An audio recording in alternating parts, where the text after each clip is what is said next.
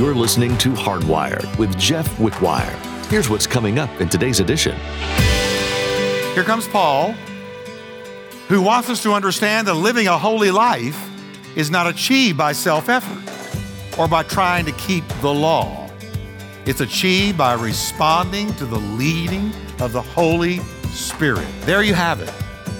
Holy living is not achieved by doing, but by being. Victory in Christ comes by daily cooperation with the Holy Spirit who lives within you. Our world today likes to feed us lies about what will save us. We're taught that with some hard work and effort, we can get through anything we set our minds to.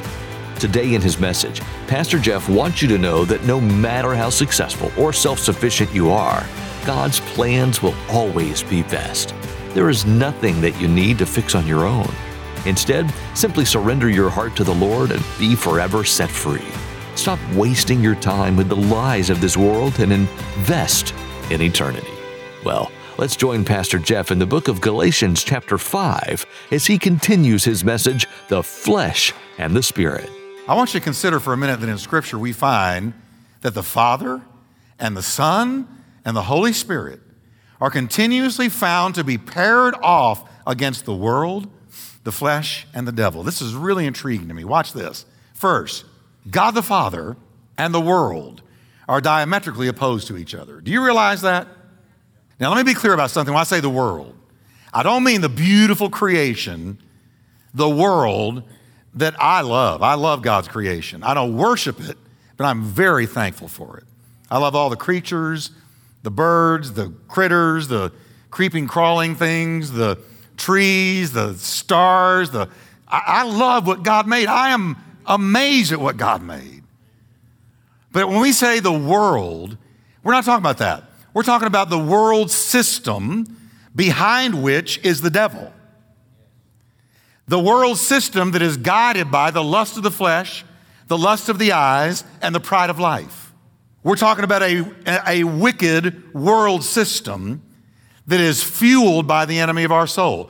That's what we're talking about when we're talking about the world. Now, John went so far as to tell us, if any man love what, everybody? If any man love that wicked, flesh-driven system, the love of the Father is not in him. There's no way you can be saved and love this flesh-driven, wicked, godless, Christ-rejecting world system. No way. It vexes me every day. I understand what it says about Lot. Lot's soul was vexed daily by the filthy manner of life of the men of Sodom. Do you know that it said that? We got a case of the no-nods tonight. Y'all, let's try this. Now look what it says.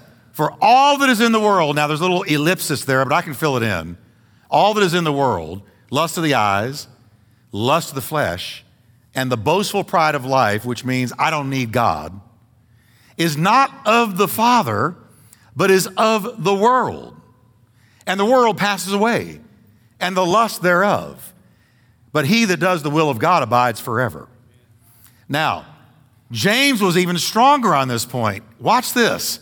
He says, he's talking to church people, you adulterers and adulteresses, don't you know that friendship with that wicked world system makes you an enemy of God? Woo! James, punch, punch. Now, I want that to sink in for a minute. John said, don't love that world, that wicked world system. Don't love it. If you love it, you're not the friend of God, or you're not, don't have the love of God in you. But here James says, you adulterers and adulteresses, he's talking about people who knew the Lord, but they were committing spiritual adultery by loving the world more than Christ.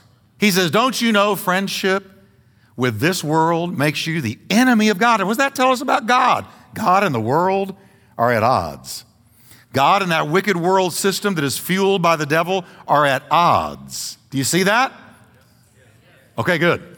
Now, I say it again. Look what he says. I say it again. If you want to be a friend of the world, you make yourself an enemy of God. So catch this, church. The Father and the world are totally opposed to each other. You love the Father, you're not going to love that world system. If you love that world system, you really can't walk with the Father.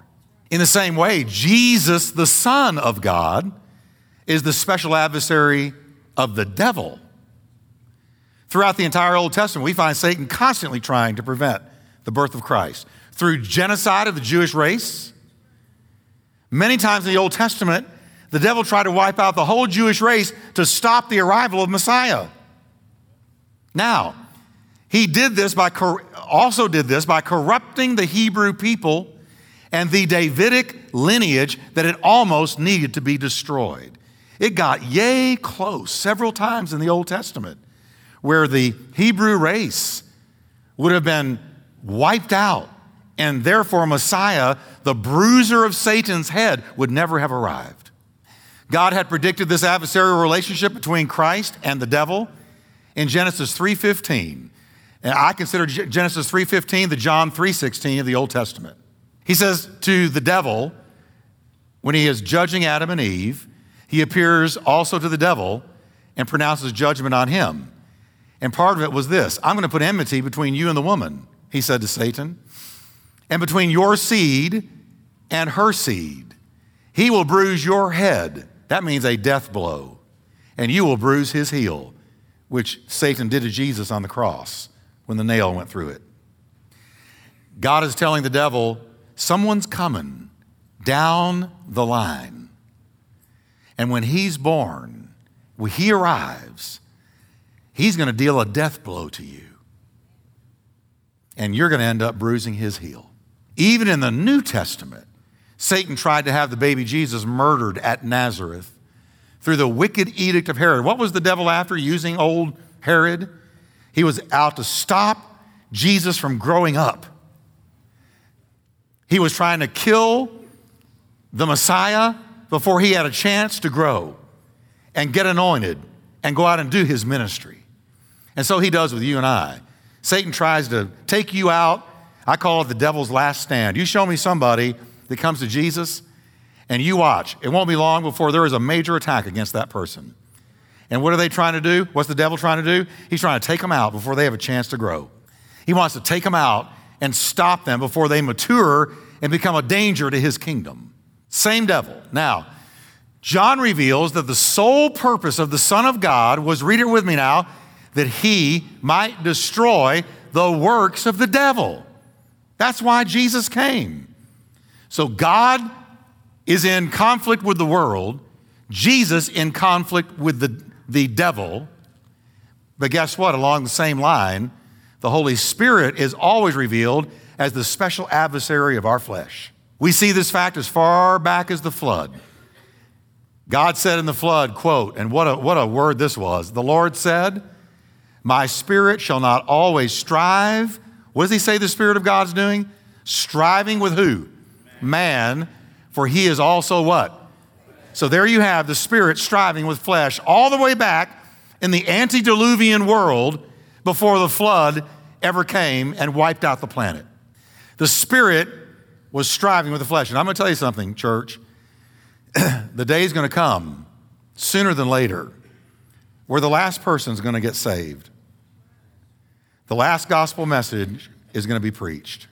And God is going to say, I'm no longer going to strive with man. The rapture is going to happen, and the tribulation is going to be brought in, and it's going to be hell on earth. I believe God's reaching that place again, because Jesus said, as it was in the days of Noah, so shall it be in the days of the coming of the Son of Man. How it was in the days of Noah? God said, I'm not going to strive with flesh much longer. 120 years from this statement, the flood fell. In explaining to Nicodemus the need for the new birth, Jesus said, that which is born of the flesh is what? And that which is born of the Spirit is? Spirit. Amen. Paul wrote, they that are in the flesh cannot please God. But you are not in the flesh, but in the Spirit, if the Spirit of God dwells in you. So You are not in the flesh, but you are in the Spirit. The Spirit is in you if you are His. Amen? And so we see God the Father at war with the world, God the Son at war with the devil, and God the Holy Spirit at war with the flesh. So we come back to our text. Look at it. The flesh desires what is contrary to the Spirit. And the Spirit desires what is contrary to the flesh. They are in conflict with each other, so that you are not to do whatever you want. It's like I told you what liberty is. Liberty is not the freedom to do whatever you want. It's the power to do what you ought. It's the power to do what you should. And so we've got this battle going on. You know, this week, I don't know what it is. I guess when you're a pastor, this happens, but several people gave us cake. I'm serious. And I mean real, mouth-watering, calorie-infested cake. Several different kinds that all said, they all spoke, every one of them, you really have to at least try me. After all, they made it in love, and they're going to ask you if you tried me. You. And so I tried. I did. I tried some. I did. But it got to a point where I realized I should stop. You know that feeling. And I knew God was saying to me, whoa there, Bubba. Back off. You don't have to eat all of it. But Lord, they made it in love. And I know this sounds silly, but I really did. I had a moment where I had to say, I yield to the Holy Ghost. And walked away and left it sitting there, calling to me as I walked out the door. I thought of that when I read the last part of this, so that you are not to do whatever your flesh wants. And it's the same with all of life. I don't care what your weakness is. The Holy Spirit will say to you, lay it down. The flesh will say, pick it up. And you have a choice. And when you say, Holy Spirit, I yield to you, He's right there to help you to walk away, shut the door, and leave it. That's Christianity. There it is. So there is to be a commitment to walking in the Spirit. Now read verse 18 with me. But if you are led by the Spirit, you're not under the law. Once again, here comes Paul, who wants us to understand that living a holy life is not achieved by self-effort or by trying to keep the law. It's achieved by responding to the leading of the Holy Spirit. There you have it. Holy living is not achieved by doing, but by being. Victory in Christ comes by daily cooperation with the Holy Spirit who lives within you. And let me tell you something about Him. The more you obey Him, the easier you will hear Him. The more you quickly say yes, the more sensitive you will be to His next instruction, His next prompting, His next guidance. And when you say no and resist Him, your ears become dull and you become very attuned to your flesh instead of the Spirit of God living in you. Not where you want to be. Now, next comes one of those lists Paul is so good at. He piles up word after word to expose the evil nature of man for what it is. Now, let me tell you the truth tonight, church, about man who has not been saved. You know the book, and I quote this book pretty often, I'm okay, you're okay. It's not true. Man without God is not okay. And I'm going to go a little step further, and some of you aren't going to like this because it's not politically correct, but I hate political correctness because it makes you not tell the truth. It muzzles you, and I think it's killing our country, but that's another story. Man unsaved can be a monster. Man unsaved is the enemy of God. Man unsaved is in the depths of sin. Man unsaved is headed straight for hell if the blood of Christ does not cover his lost soul. He's about to tell us the truth about you and me. Now, following this list, he's going to show us the results of walking in the Spirit. We won't get there tonight, but I want to look at the results of the flesh.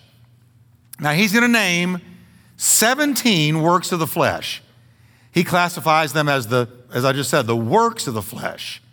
Walk in the Spirit and you won't fulfill the lust of the flesh. That's talking about the drive to do it.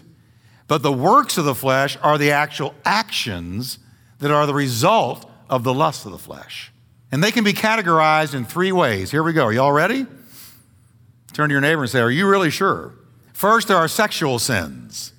Now, look what he says in verse 19. The works of the flesh are evident, which are 4 sexual sins: adultery, fornication, uncleanness, and lewdness. Now, notice that he says, all of these sins are evident. The works of the flesh are evident.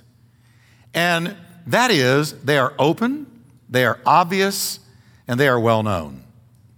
Now, as I read these and we look at these, I want you to understand that our culture right now is telling us the exact opposite of what we're about to read. Our culture is telling us that if we believe what I'm about to show you, then we are bigoted, narrow-minded, ignorant, unschooled, not with it, not enlightened.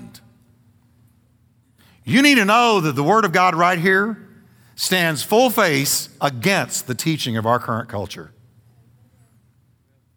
That's why for some of you, when I go into it, you're going to be going, I don't know if I agree with that, because that's not what I saw in Good Morning America. So here we go. The first sin in the list is adultery. We know what adultery is. It's sex between a married person and someone to whom they aren't married. That's simple. We know that, right? Next comes fornication. Now, the Greek word used for fornication is porneia, from which we get the English word, guess what?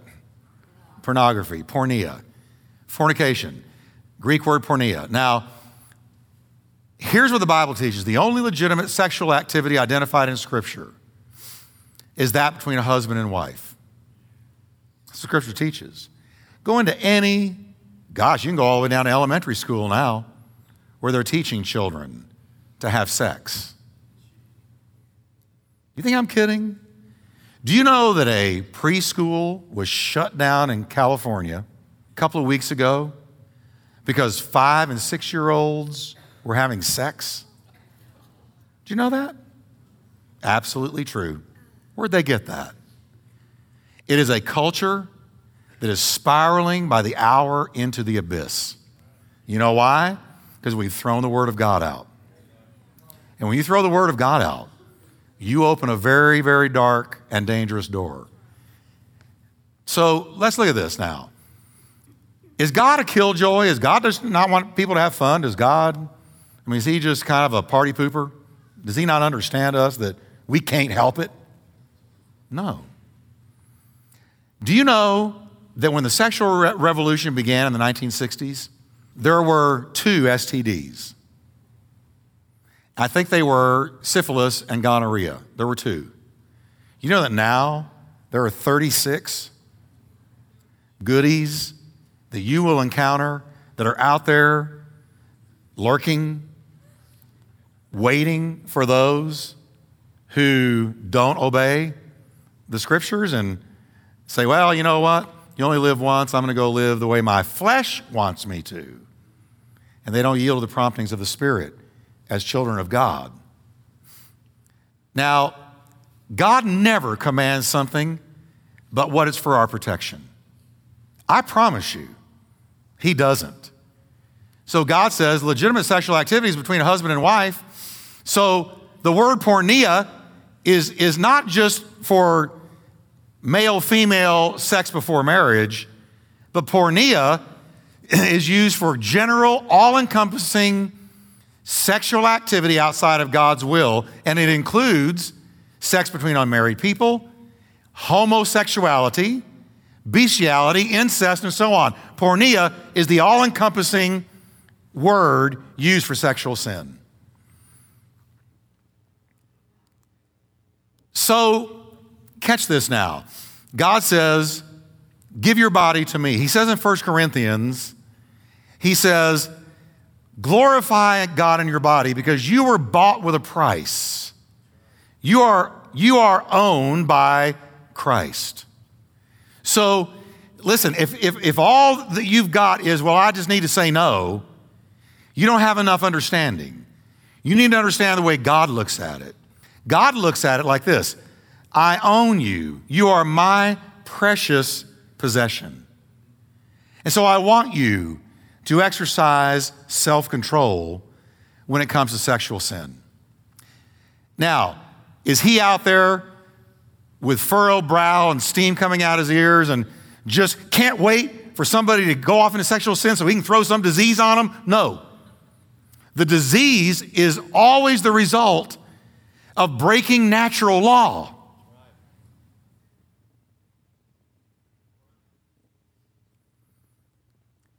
It's breaking barrier. Like, boy, am I going in here, but there's nothing natural about homosexuality.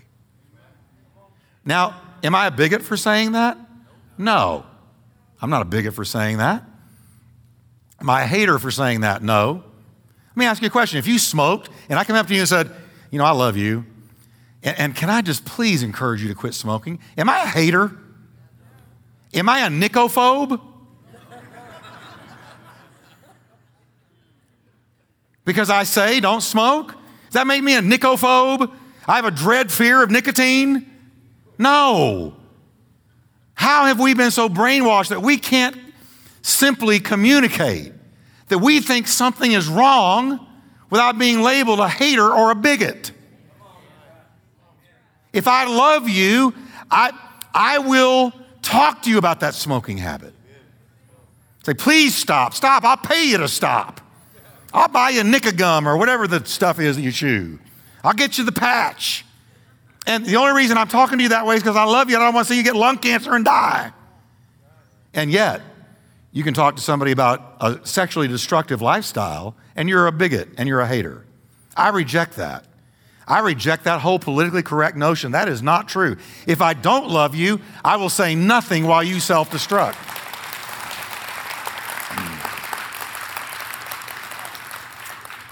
So God says, your body is mine. Glorify me in your body. Now, the next word is uncleanness. Now, this time the word used is akatharsia. We get cathartic from that, which means impurity. Now, look at akatharsia. You see that word? See the A in front of it? Do you see the A in front of it? In front of akatharsia? All right.